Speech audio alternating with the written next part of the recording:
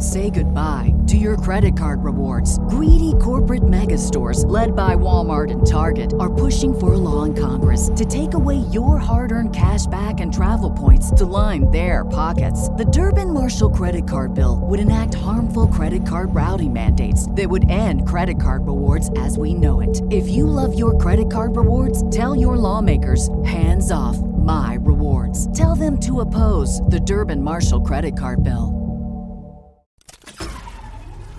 This tea is piping hot. Get the latest celebrity news first all day long with hot headlines from okmagazine.com.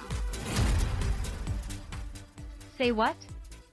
Despite Stormy Daniels continuing to obliterate Donald Trump on social media, the adult film star doesn't think their hush money scandal warrants a prison sentence. "I don't think that his crimes against me are worthy of incarceration," she confessed during a chat with Piers Morgan, which will air on Thursday, April 6th. "I feel like the other things that he has done, if he is found guilty, absolutely," she added. "If he doesn't, it opens the door for other people to think they can get away with that, and worse." As OK reported, the former POTUS, 76, paid Daniels $130,000 to buy her silence over their alleged 2006 affair. The transaction went down prior to the 2016 election, as Trump wanted to protect his image, and he falsified business documents to keep the ordeal under wraps.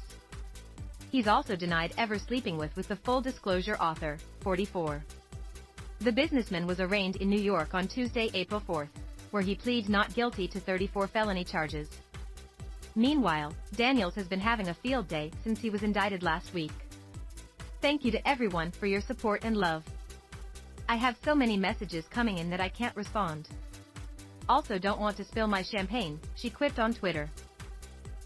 #Team Stormy merch/autograph orders are pouring in, too. "Thank you for that as well, but allow a few extra days for shipment."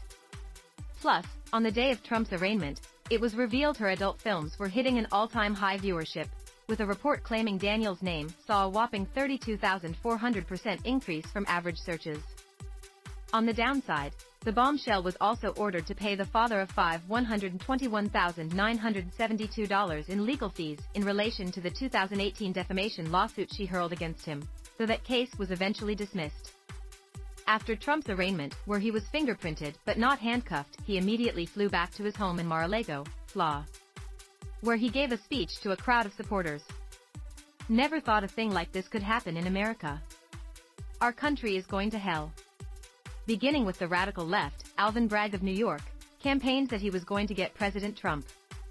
"He was campaigning," The Apprentice producer exclaimed. As it turns out, everyone who looked at this crime said there is no crime and that it should have never been brought. The most embarrassing time in our country's history.